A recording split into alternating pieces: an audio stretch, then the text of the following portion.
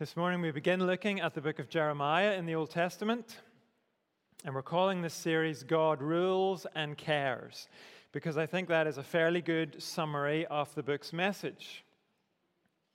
And the image of the potter and the clay is a very good way of picturing God's rule and care. We'll see that as the book goes on. It's a very prominent image in the book of Jeremiah. Before the summer, we worked through a very different book of the Bible. 1 Corinthians was like a manual for church life. It dealt with the day-to-day details of church life. But the book of Jeremiah takes us higher up. It gives us a wider perspective on God's rule over all, over kings and nations and the course of history, and over individual lives. This book shows us our God is the sovereign God, and He is also the God who cares, and He cares deeply. We might imagine that a book about God's sovereignty would be a bit cold and a bit clinical, maybe, but in fact, this book is a book overflowing with emotion. God's emotion. He is deeply moved by what He sees. God does not rule with a professional detachment. He is a passionate God. He cares about people, He cares about their sin, and He cares about their salvation. And maybe the unique thing about this book is how the prophet Jeremiah himself fits into all this. Because he is certainly not detached from what's going on. In fact, Jeremiah bears his soul in a way that is unlike any other Old Testament prophet. We learn more about Jeremiah's own thoughts and feelings than we do about any other prophet. And what we discover is Jeremiah is feeling God's emotions. Jeremiah is not just delivering God's message, he is experiencing what God experiences. We can look at Jeremiah and we can begin to understand how much God cares. Jeremiah's feelings reveal God's feelings. Someone has said, in this book, we not only hear God's voice through Jeremiah, we see God's life through Jeremiah. And that makes Jeremiah unique among the Old Testament prophets, at least in the degree that that is present in his life. And it means this book gives us a unique insight into the God you and I worship and serve today, the same God. In this book, we hear His words and we see His heart. So I hope the result of looking at this book together is that we grow. That we grow both in our knowledge and our love for this God who not only rules perfectly, but also feels passionately. That's my very brief introduction to the book. Now we're going to read the introduction we're given in Jeremiah chapter 1. So you'll find it on page 756, if you haven't turned there already, or in the large print Bibles 1170. I'll read the whole of Jeremiah chapter 1. The words of Jeremiah, son of Hilkiah, one of the priests at Anathoth in the territory of Benjamin. The word of the Lord came to him in the 13th year of the reign of Josiah, son of Ammon, king of Judah, and through the reign of Jehoiakim, son of Josiah, king of Judah, down to the 5th month of the 11th year of Zedekiah, son of Josiah, king of Judah, when the people of Jerusalem went into exile. The word of the Lord came to me, saying, before I formed you in the womb, I knew you. Before you were born, I set you apart. I appointed you as a prophet to the nations. Alas, sovereign Lord, I said, I do not know how to speak. I'm too young. But the Lord said to me, do not say I am too young. You must go to everyone I send you to and say whatever I command you. Do not be afraid of them, for I am with you and will rescue you, declares the Lord. Then the Lord reached out his hand and touched my mouth and said to me, I have put my words in your mouth. See, today I appoint you over nations and kingdoms to uproot and tear down, to destroy and overthrow, to build and to plant. The word of the Lord came to me. What do you see, Jeremiah? I see the branch of an almond tree, I replied. The Lord said to me, you have seen correctly, for I am watching to see that my word is fulfilled. The word of the Lord came to me again. What do you see? I see a pot that is boiling, I answered. It is tilting towards us from the north. The Lord said to me, from the north, disaster will be poured out on all who live in the land. I am about to summon all the peoples of the northern kingdoms, declares the Lord. Their kings will come and set up their thrones in the entrance of the gates of Jerusalem. They will come together against all their surrounding walls and against all the towns of Judah. I will pronounce my judgments on my people because of their wickedness in forsaking me, in burning incense to other gods, and in worshiping what their hands have made.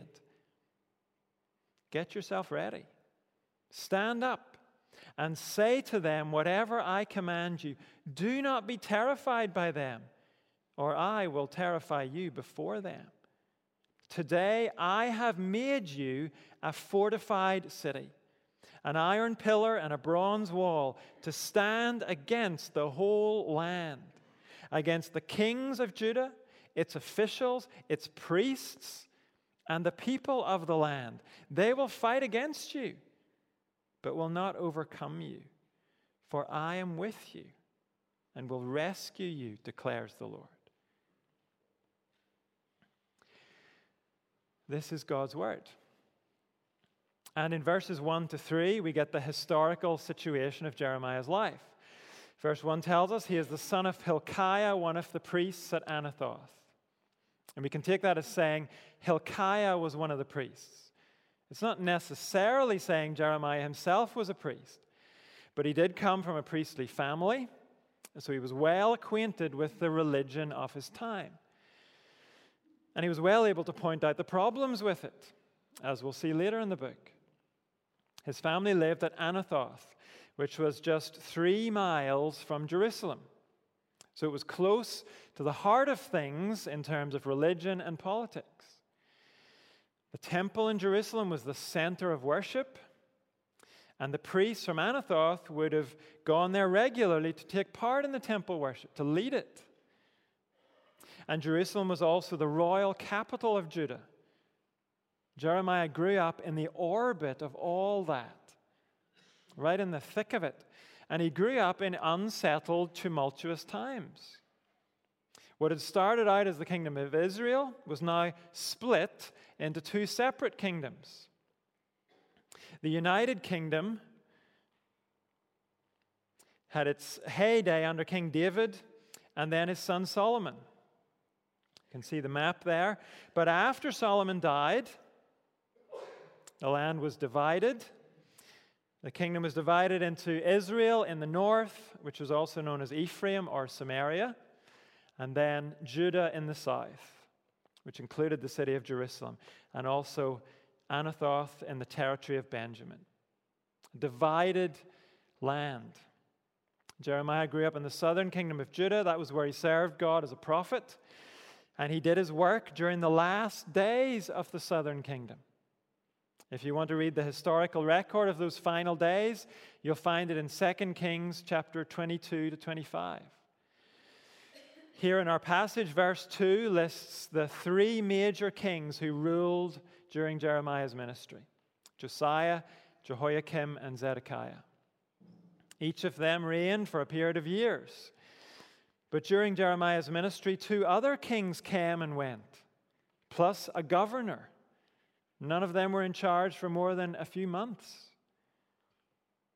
In all, Jeremiah ministered for 40 years, and he saw 6 different leaders come and go. They were unsettled times. and they ended very, very badly. The Babylonians overran Jerusalem. They took the people into exile. That happened in 587, 586 BC, before Christ. So we know about Jeremiah's times, and we know how things ended. Verse 3 actually mentions it. He ministered until the people of Jerusalem went into exile. And that little comment tells us the contents of this book, they do relate to Jeremiah's time, but the book itself, as we have it, is for those who live after Jeremiah's time. Jeremiah delivered God's message to people living before the exile, but now his message speaks to us who live after the exile. That is the intention of the book. It seems that near the end of his life, Jeremiah compiled his messages. He brought them all together into this book, and he also included details of his own life, the things that happened to him. He was probably helped in that by his friend Baruch, who we'll meet later in the book. But the point to see at the beginning is this book gathers together the word of the Lord that came to Jeremiah so that we can hear the word of the Lord as we read the book today. The word of the Lord to Jeremiah is a message for then and now. It spoke to the people of Jeremiah's day, but it's included in Scripture because it speaks to us too in our day. So verse 1 just set the scene for us. Then verse 4 takes us right back to the beginning of Jeremiah's own ministry. It apparently records the first time the word of the Lord came to Jeremiah. And we're shown how God prepares his messenger. Look again at verse 4. The word of the Lord came to me, saying, "Before I formed you in the womb, I knew you. Before you were born, I set you apart. I appointed you as a prophet to the nations." People think about God in various different ways, and sometimes they have the idea that God must be in a bit of a tizzy. There's so much going on in the world. There's so many different people. They're all doing different things. Surely God must be scrambling to try and react to what goes on in the world. They imagine he must be frantically trying to make something of us and our circumstances. But the Bible gives us a very different picture. The Bible shows us a God who knows us even before conception.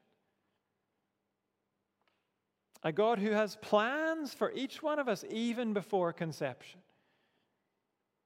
A God who then carefully and deliberately forms us into people fit for what he has planned. There's no panic on God's part. He's not in a tizzy. God is the most carefully proactive being there is. And what he says here to Jeremiah is true of each one of God's people. Long before Jeremiah, David was able to say this in a prayer to God. "You created my inmost being.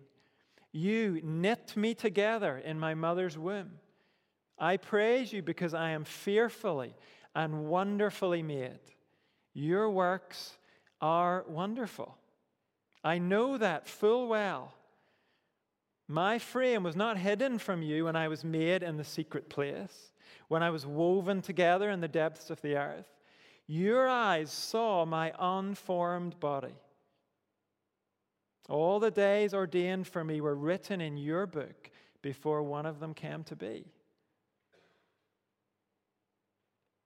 In the New Testament, the Apostle Paul is able to say, "God set me apart from my mother's womb and called me by his grace." Paul is able to write to Christians that we are God's handiwork, created in Christ Jesus to do good works which God prepared in advance for us to do. God was active in each one of our lives long before we were conscious, long before we even appeared in our mother's womb. He not only knew us, but he was making preparation so our lives would have meaning and purpose, so they would count.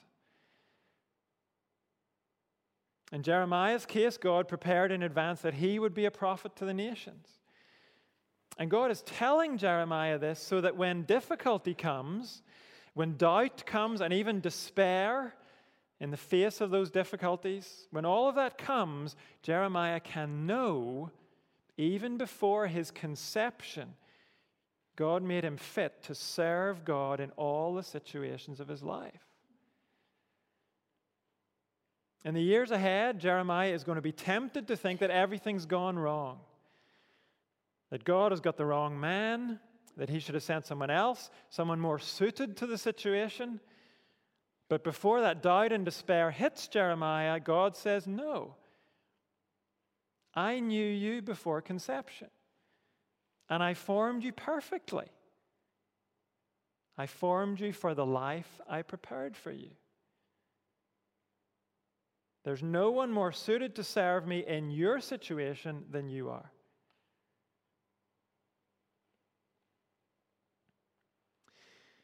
It's a consistent message through the Bible, and one thing that all of this does is to expose the utter evil of the way our society thinks about life in the womb.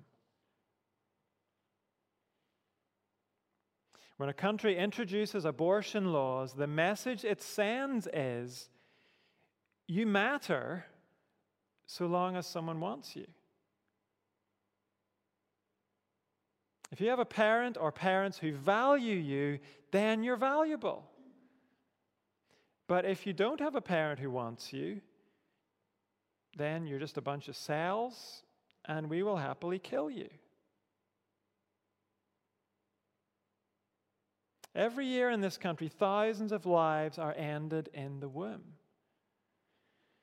Even though today, with video technology, it is getting harder and harder to sustain the lie that we're just a bunch of cells. What those scans show us is a little person. A person the same as us, only smaller. More vulnerable than we are. But long before scans and video technology, the Bible told us God cares about and God even has a relationship with each life. Not just in the womb, but even before that life appears in the womb.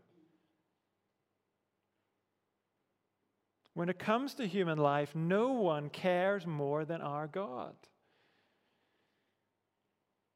And He cares about each individual life. Down in verse 11, God addresses Jeremiah by name. He's not just prophet number 6 or whatever. God knows his name.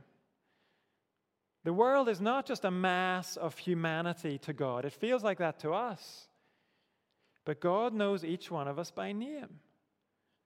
He knows you by name. He knew you before anyone else did. And He cares for you more than anyone else does. Even before you appeared in the womb, God had carefully considered who you would be. He prepared a life perfectly suited to the person you would be. He set you apart to live for Him in your circumstances, with your unique personality, formed by your genes and your background and your life experiences all coming together. Eugene Peterson sums it up by saying, the story into which your life fits was already well on its way before you arrived.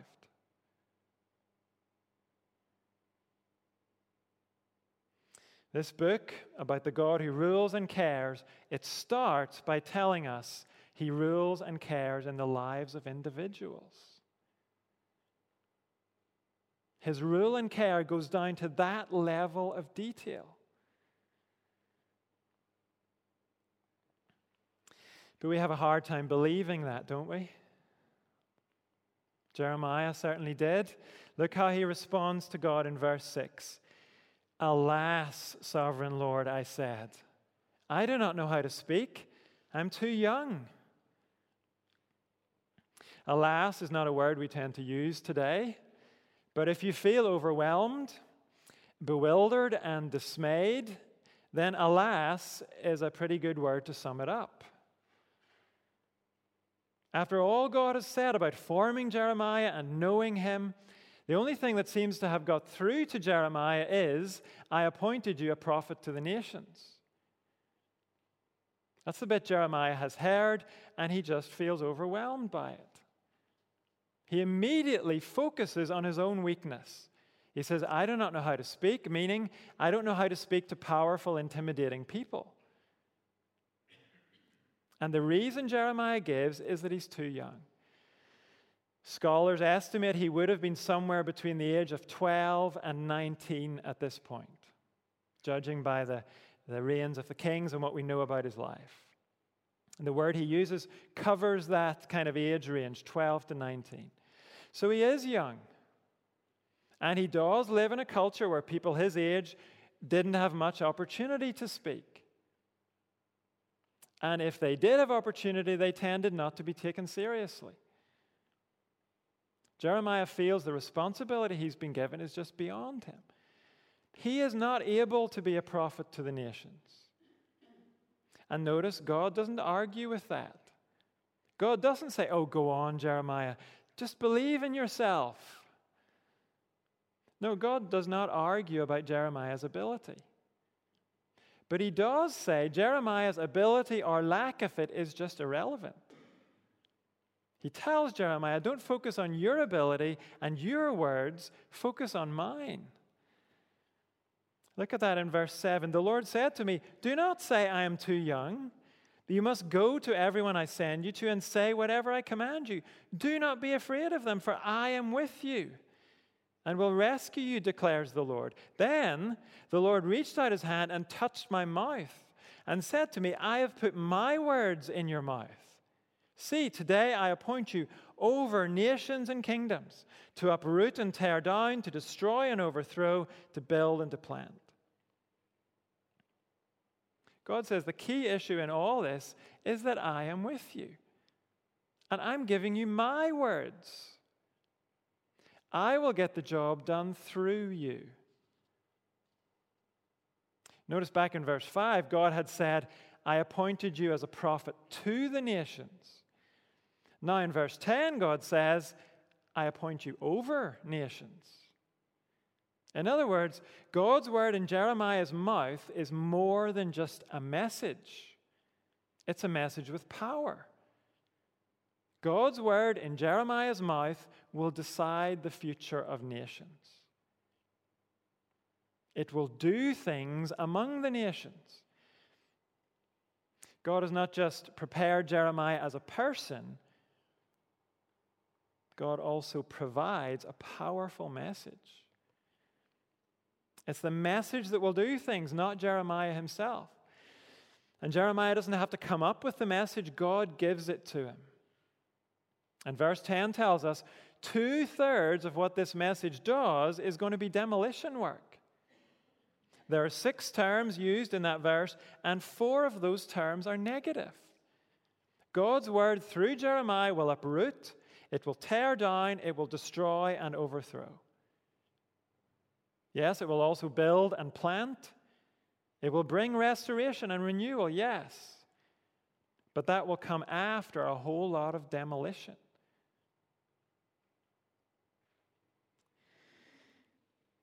As Christians, we like to quote God's promise through another Old Testament prophet, Isaiah. God said through Isaiah, my word will not return to me empty, but will accomplish what I desire and achieve the purpose for which I sent it. Maybe we like that verse because we assume it's a promise people are going to accept the message. But the Bible tells us often what God's word accomplishes is demolition work. People hear God's word, They reject it, and by rejecting it, they confirm their condemnation.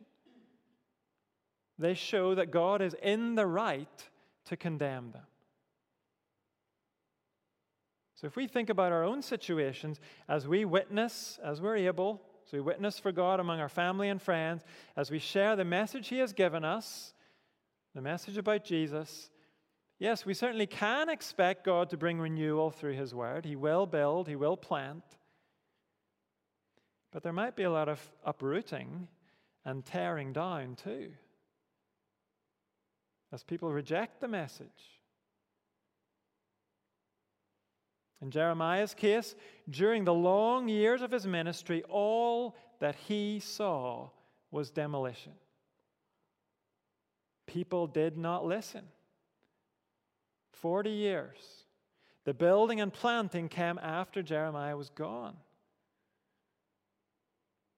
He was called to trust God's promise that it would come despite how bad things seemed. So God has already begun to reassure Jeremiah.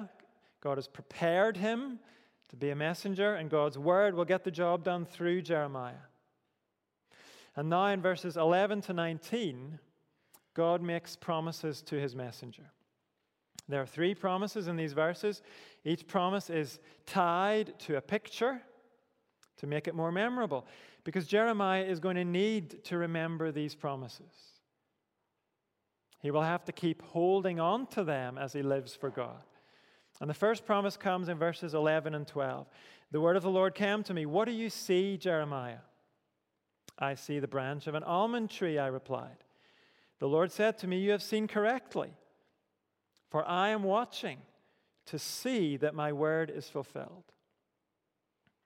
Apparently, Jeremiah sees the branch of an almond tree in a vision, but it's a sight he would have been well used to. He grew up in an area with plenty of almond trees. Now, I know nothing at all about trees, but experts in this tell us they were known as the watchful trees.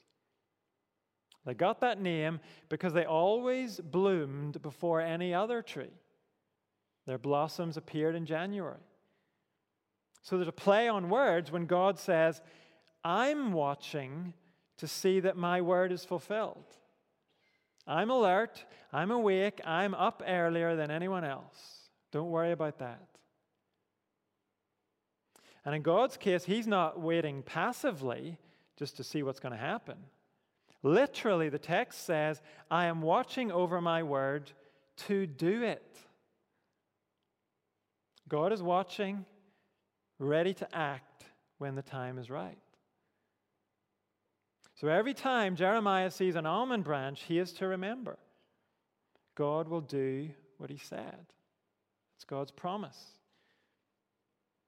Jeremiah is called to faithfully speak up for God, and God, for his part, commits to take responsibility for the outcome. The second promise is in verse 13. The word of the Lord came to me again. What do you see? I see a pot that is boiling, I answered. It's tilting towards us from the north. The Lord said to me, from the north, disaster will be poured out on all who live in the land. I am about to summon all the peoples of the northern kingdoms, declares the Lord. Their kings will come and set up their thrones in the entrance of the gates of Jerusalem. They will come against all her surrounding walls and against all the towns of Judah. I will pronounce my judgments on my people because of their wickedness in forsaking me, in burning incense to other gods, and in worshiping what their hands have made.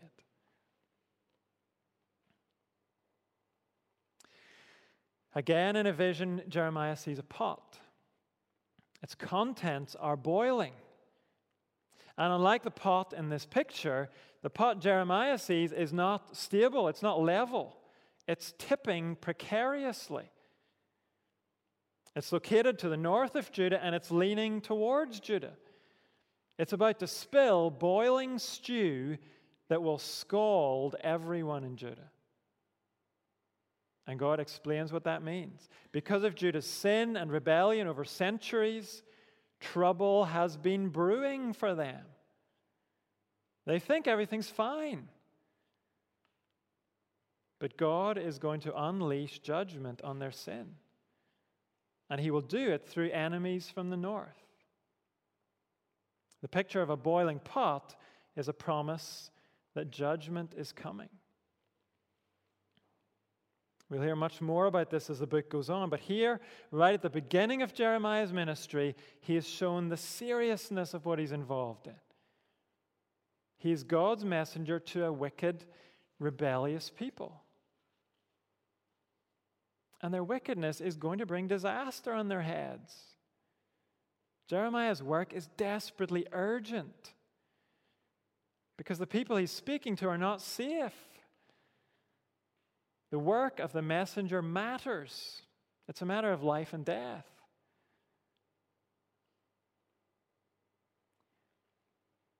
We might wonder how Jeremiah is going to react to this. Maybe he's ready to blurt out another alas. But before he can do that, God gives him a third picture and again a promise with it. Verse 17, get yourself ready.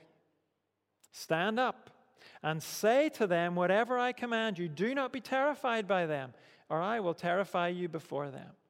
Today I have made you a fortified city, an iron pillar and a bronze wall to stand against the whole land, against the kings of Judah, its officials, its priests, and the people of the land. They will fight against you, but will not overcome you, for I am with you and will rescue you, declares the Lord. The final picture is a picture of Jeremiah himself. God says, today I have made you a fortified city. The point of a fortified city is that it can withstand a siege. And God is honest with Jeremiah. He says, you will be under siege from powerful people, kings and officials, from religious people. The priests are going to be against you too. And from the people of the land. Ordinary men and women in the street will be against you. We might wonder, does that leave anyone who's not going to be against Jeremiah? Well, we'll find out later in the book he does have some friends, but not very many. With just a few exceptions, Jeremiah will have to stand against the whole land. He will be under attack from all angles. But God's promise is, I will make you stand firm, like a fortified city made of iron and bronze. You might take a battering, you might feel like you're going to crack, but I am with you, and I will rescue you. Jeremiah's responsibility is simply to stand up and speak up for God, to refuse to shut up and be silent. He is to get himself ready. In the US, people would say he's to get his game face on. He's to steel his nerve. He's to commit to being the messenger God has called him to be and prepared him to be. If Jeremiah does that, he cannot lose. Whatever opposition comes, God has made him a fortified city. God will enable him to stand. Recently, in another talk, I quoted the statement that says, the only way God's people can lose is to switch sides or quit. The only way God's people can lose is to switch sides or quit. That's the message here. One writer says, Jeremiah's task is not to give in no matter what. And God's task is to make Jeremiah able to withstand anything. Jeremiah's task is not to give in no matter what. And God's task is to make Jeremiah able to withstand anything. Jeremiah has been shown a fortified city, and the promise attached to that picture is, stand up and you'll stand firm. God will see to it that you stand firm.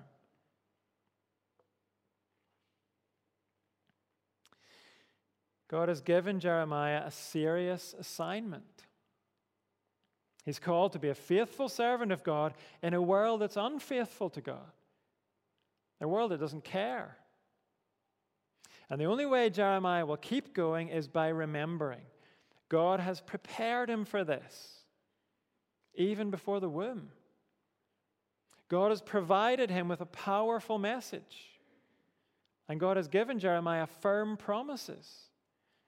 God promises to do what he says. It's not up to Jeremiah to do God's work for him. Jeremiah is to obey God, and God will do his own work. God also promises that judgment is coming. Jeremiah's message is deadly urgent. People are in danger, and he dare not keep quiet. And God also promises to preserve Jeremiah, to make him stand firm. And if we consider our own situation, it turns out we have a very similar calling from God. It was given to us by Jesus. Before the risen Jesus returned to heaven, he appeared to his disciples, and he said this to them: "All authority in heaven and on earth has been given to me. Therefore go and make disciples of all nations, baptizing them in the name of the Father and of the Son and of the Holy Spirit, and teaching them to obey everything I have commanded you. And surely I am with you always to the very end of the age." Jeremiah was God's messenger to the nations, and so are we. He would face hostility and opposition, and so will we. But Jeremiah served the God who has all authority in heaven and earth. That all-powerful God promised to be with him, and we have that promise too. We're all tempted to make excuses, to point out our weakness and our smallness. How could we ever be God's messengers? But God says, don't focus on yourself. Focus on me. I have prepared you, every single one of you. Before you even appeared in the womb, I had plans for you. I knew the situations you would face. I knew the experiences you would go through. And I formed you to be my witness in those situations and experiences. Your background and the ups and downs of your life, those things do not disqualify you from serving me. They have been part of your unique preparation for your unique service to me. I have made you ready, so stand up for me in your family, among your friends, and even among your enemies. Stand up for me, and I will give you strength. You don't even need to have any bright ideas. You don't need to have smart ways of saying things. Just say what I have said to you about Jesus, the Savior I sent. And as you stand up and speak up for me, I will be with you. And I will accomplish my purposes through you.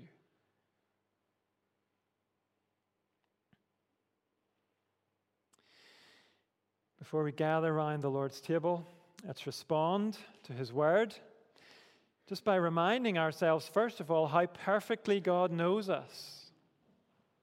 And then we can commit ourselves to live for him in the places he has put us.